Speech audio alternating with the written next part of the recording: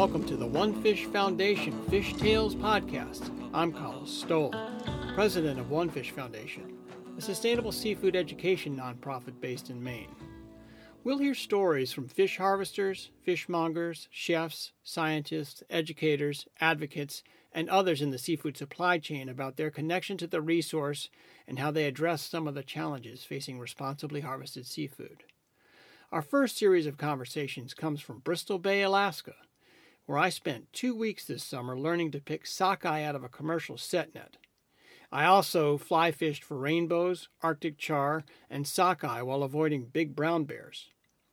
I interviewed a broad range of personalities with disparate backgrounds, all of whom share a strong connection to the bay and a staunch opposition to the proposed pebble mine at the headwaters of the world's largest wild salmon run.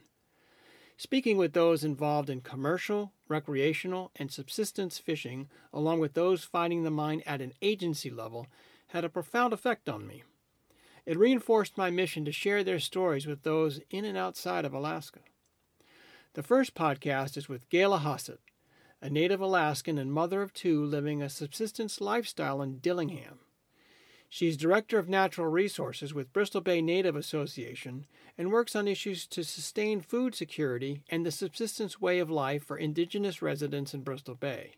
Growing up in Anchorage and spending summers with her grandparents in Bristol Bay during the salmon harvest instilled in her a sense of reverence for how the natural resource supports those who manage it properly.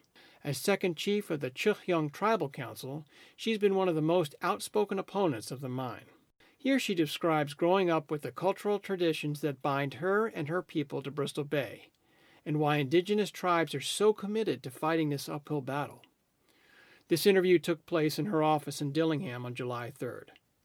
I asked her what life was like during those summers in Dillingham with her grandparents. I was blessed to have spent every summer of my life here in Dillingham, in Bristol Bay and Clark's Point, so every summer I've spent my summers here in Dillingham or Clark's. So my parents got divorced when I was a young girl, and so I grew up in Anchorage, and then I would come here and I'd spend my entire summers here in the Bristol Bay region. And during my summertime months, I would be with my grandmother. I have 7 other siblings from my father, and I'm my mother's only child. So I guess I kind of have the best of both worlds. I'm an only child, and then I'm the eldest child of 8. So that's where I get my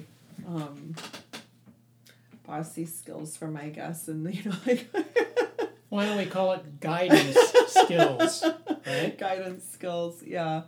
But every year when I would be going to school in Anchorage as a little girl, I'd always looked forward to, this was like my home, where I'm from. I lived in Anchorage, but my roots are from here in Dillingham.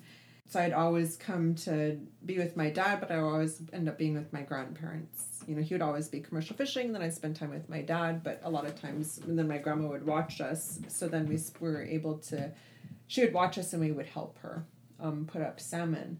So she taught us the traditional ways of how she was taught to put up fish and to put out the net and to do the catching of the fish and the cleaning and all the preparations that lead up to the splitting table, to the smokehouse, to the freezer, and and into the jars, how we'd can salmon and salt them in the buckets. So we do so many different things with fish.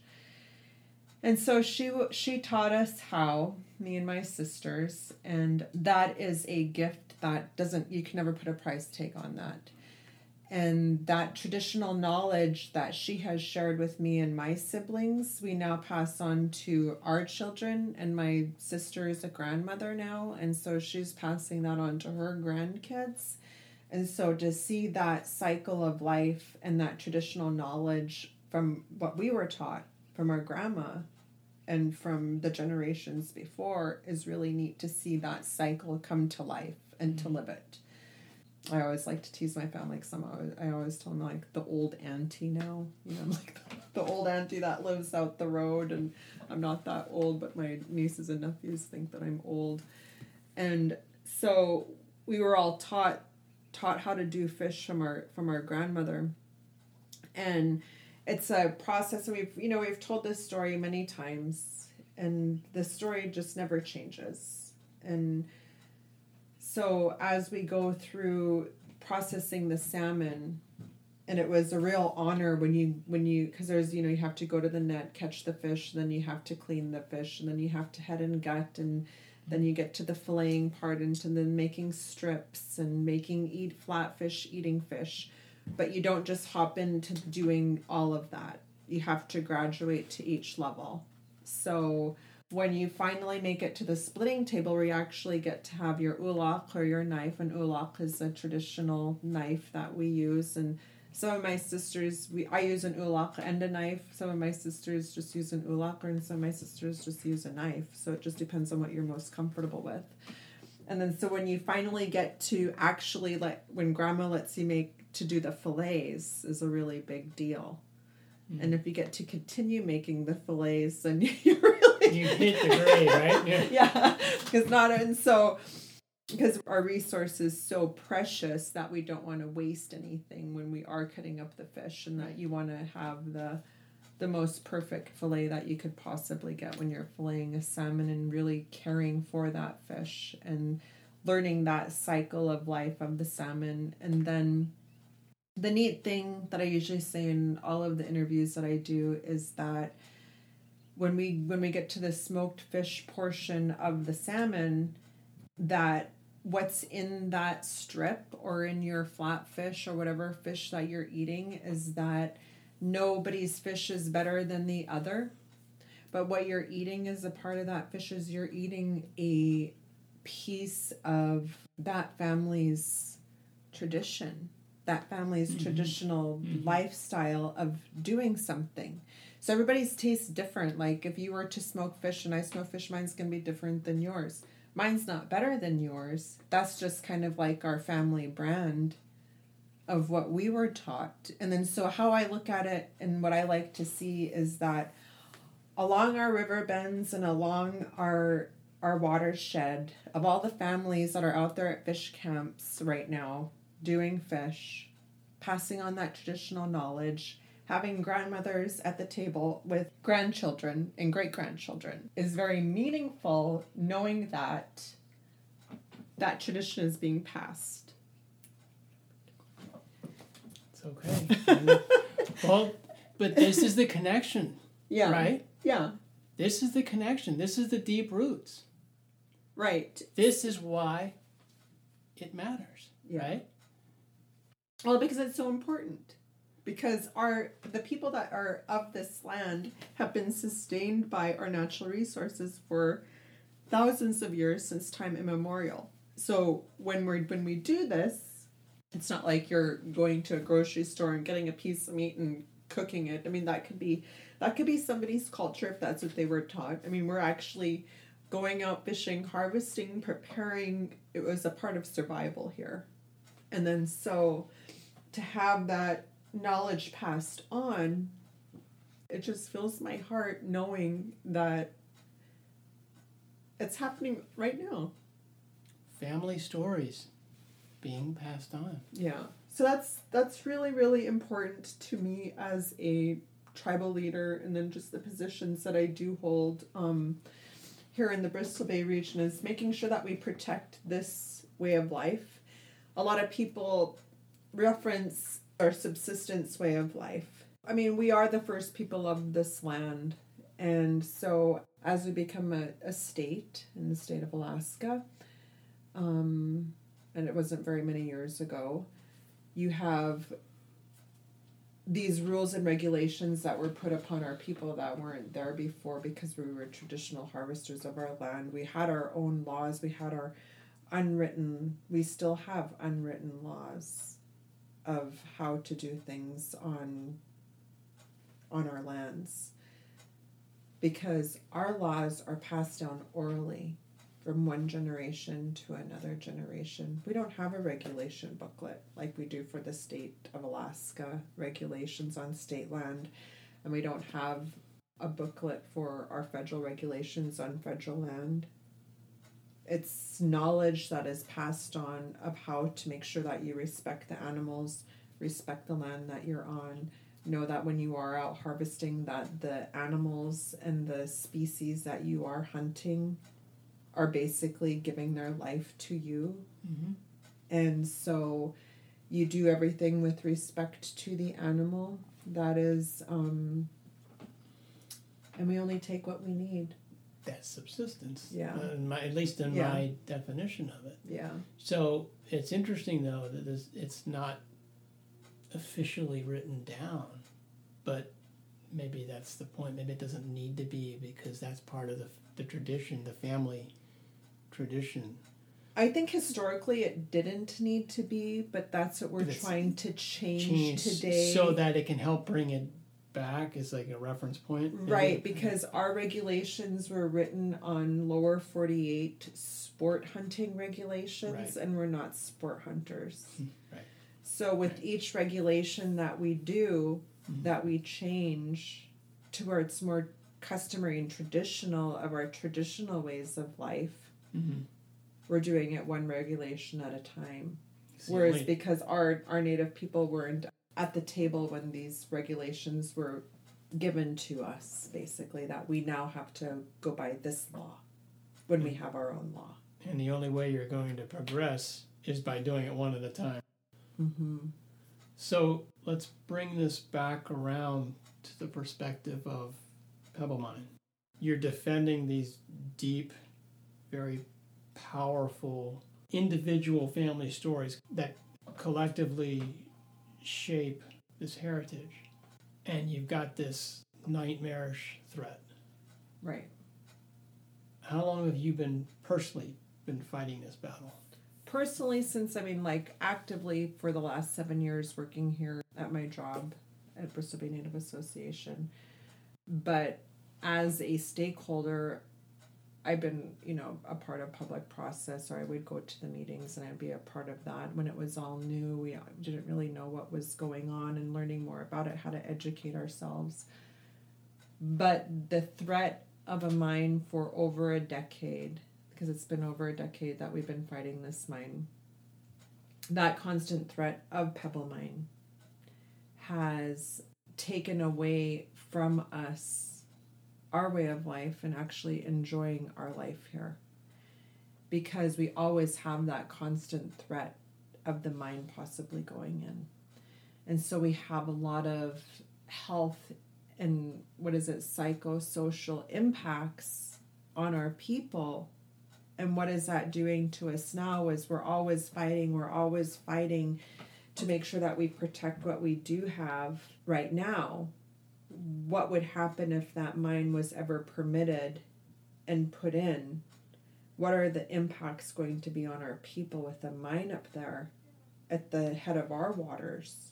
And with the new change of this new plan, it's only going to affect the west side of Bristol Bay, which is the side that we live on, and it's not going to affect the east side. So they say, quote unquote. Right.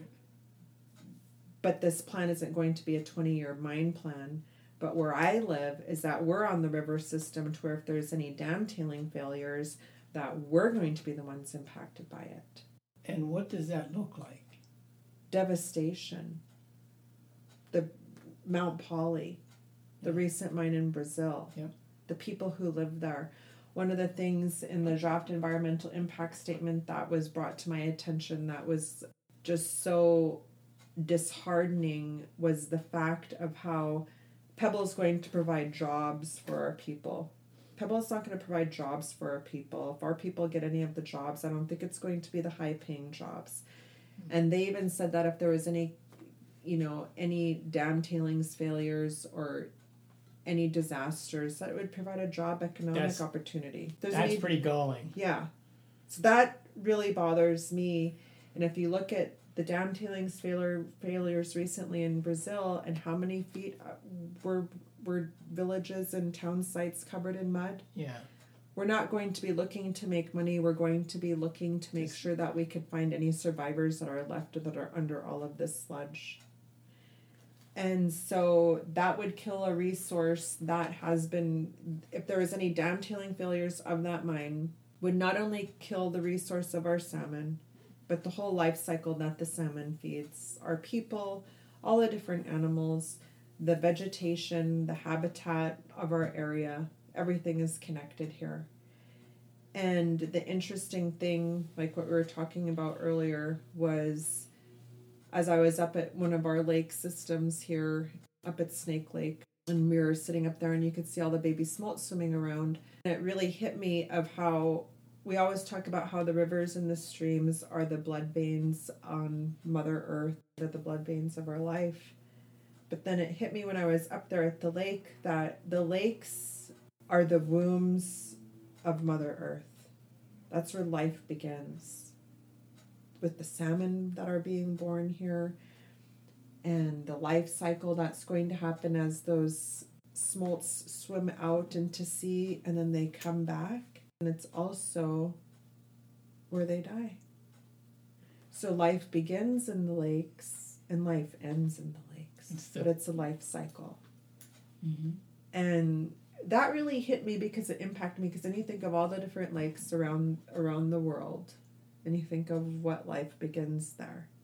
How does that one fish that comes out of there and the journey that salmon is going to go on, whether or not that salmon makes it back, but if that salmon was to feed a bear, then, and everything is connected, or to feed a family, or the traditional way of life that was taught, how we talked about. It's a beautiful cycle of life.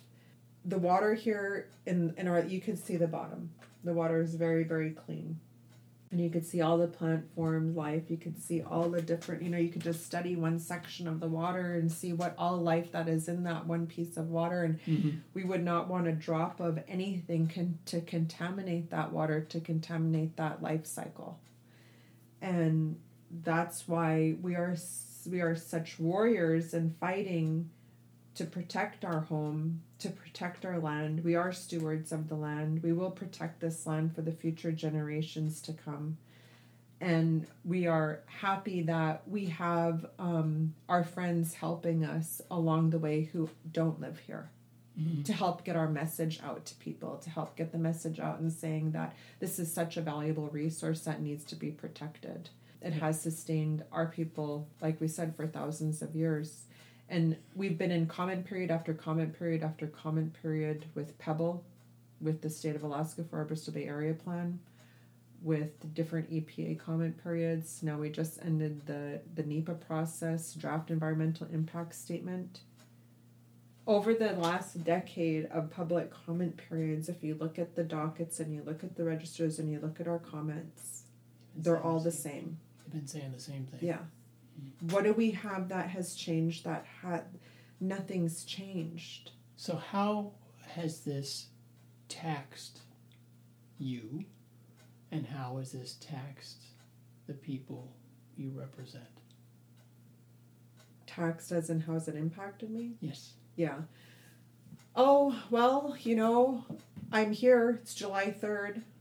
I'm here working when traditionally I should be, spending this time with my family and doing what we need to do. But it's really important to get this message out to people. We need to send a strong message that we're not going away.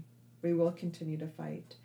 It's impacted us to the point of this is all we do now, is to fight this mine. It's hard on some people's relationships. It's hard on families. I'm a single mother that's gone traveling a lot because I'm trying to protect this resource for my children and for my future grandchildren, my nieces and nephews, and all of our family, not only just my family in particular, but for my Bristol Bay family. For the families who carrying that message and carrying their voice to these meetings of saying, we do not want this mine here. But the impacts that it has on us as people, as leaders, is very, very hard to be advocates for our people, to come against big giants that we're coming up against. But we're not going to go away. And the thing is what's going to happen is that we were trained by our elders who were fighting, before. We have some elders that have passed away that died wanting to see the end of this, that we're permanently protected from this mine. But they have paved the path for us that are coming up next, or that we're coming up and we are coming up and fighting this. So our traditional knowledge that we are also, as we're teaching our traditional way of life to our families, We're also teaching a traditional way of fighting. It's defensive. Yeah, to protect it. And so with each generation it's only going to get stronger and stronger and stronger because we're not going away. And we will continue to fight it. Our people are getting educated. Our people are becoming the scientists. Our people are becoming the biologists. Our people are becoming the ones who are going to be making the decisions. Because it's that connection back to having the grandmother allow you to graduate. Yeah. To filleting. That's at stake. Mm-hmm. And you're working to prevent the mine from cutting those veins that you talked about. Yeah. What would it look like if you didn't have to devote so much of your energies to this, where you could actually focus on the programs that would help your people to get away from drugs, to get away from alcohol, and better education, and all of that? Oh, I think it would be beautiful. It would be more beautiful than it is now, because our people would be healthy and happy, and we wouldn't have to be fighting constantly to protect our waters, to protect our people. One thing that also is that you wouldn't have the division that is going on right now. The whole part of the whole process is the art of war, right? Everybody references the art of war, conquer and divide. Mm-hmm. Okay, slowly by slowly, people are being either conquered or divided from their blood, from their family, because of greed and money and promised jobs. Yeah. And then so you have people that are brothers and sisters that don't even talk to each other anymore. They're on opposite sides of this. Yeah, aunts and uncles, mothers and children. That's astounding. It's very sad. Because it's getting away from that tradition of the family growing together, learning together. I guess the good news out of all of this of fighting Pebble is that it's unified everybody. That are 80% of our region is opposed to the mine. It's brought people together that maybe weren't together before, right? So it's brought our region closer together, tighter together. But then within our own region, it's also brought us closer together with the commercial fishing industry and also the sport industry. It's an amazing collective of diverse voices. Yeah. So through this, we all see a common sense of urgency to protect this place for all who come here to enjoy this place. We welcome all of those people who want to come here and see the beauty of our area, but we also want to make sure that a message is being told that when you do come here, that you respect our land and you respect our people and you respect the place that you're coming to, because this is the last place on the earth with the world's largest wild sockeye salmon run. And it's not only our salmon that make us famous. We have a multitude of renewable resources that are worth protecting, and we're going to continue to do that here. That was Gayla Hossett, Director of Natural Resources with the Bristol Bay Native Association and Second Chief of the Chilhyung Tribal Council, speaking from her office on July 3rd. As she said, it was a day she would typically be spending with family. But sharing this story and expressing why opposing the Pebble Mine is a matter of cultural survival for her and thousands of others in the Bristol Bay area. I want to thank Gayla for her time and tireless dedication to her people and for shedding light on the perils of the Pebble Mine. Stay tuned for the next Fish Tales podcast from Bristol Bay, in which I interview Norm Van Vactor, President and CEO of Bristol Bay Economic Development Corporation. A fisherman, boat captain, and eventually manager at a processor in Naknek, he discusses the life decisions that brought him to the forefront of the effort to protect Bristol Bay. Thanks again for tuning in to the One Fish Foundation Fish Tales podcast. I'm Colin Stoll.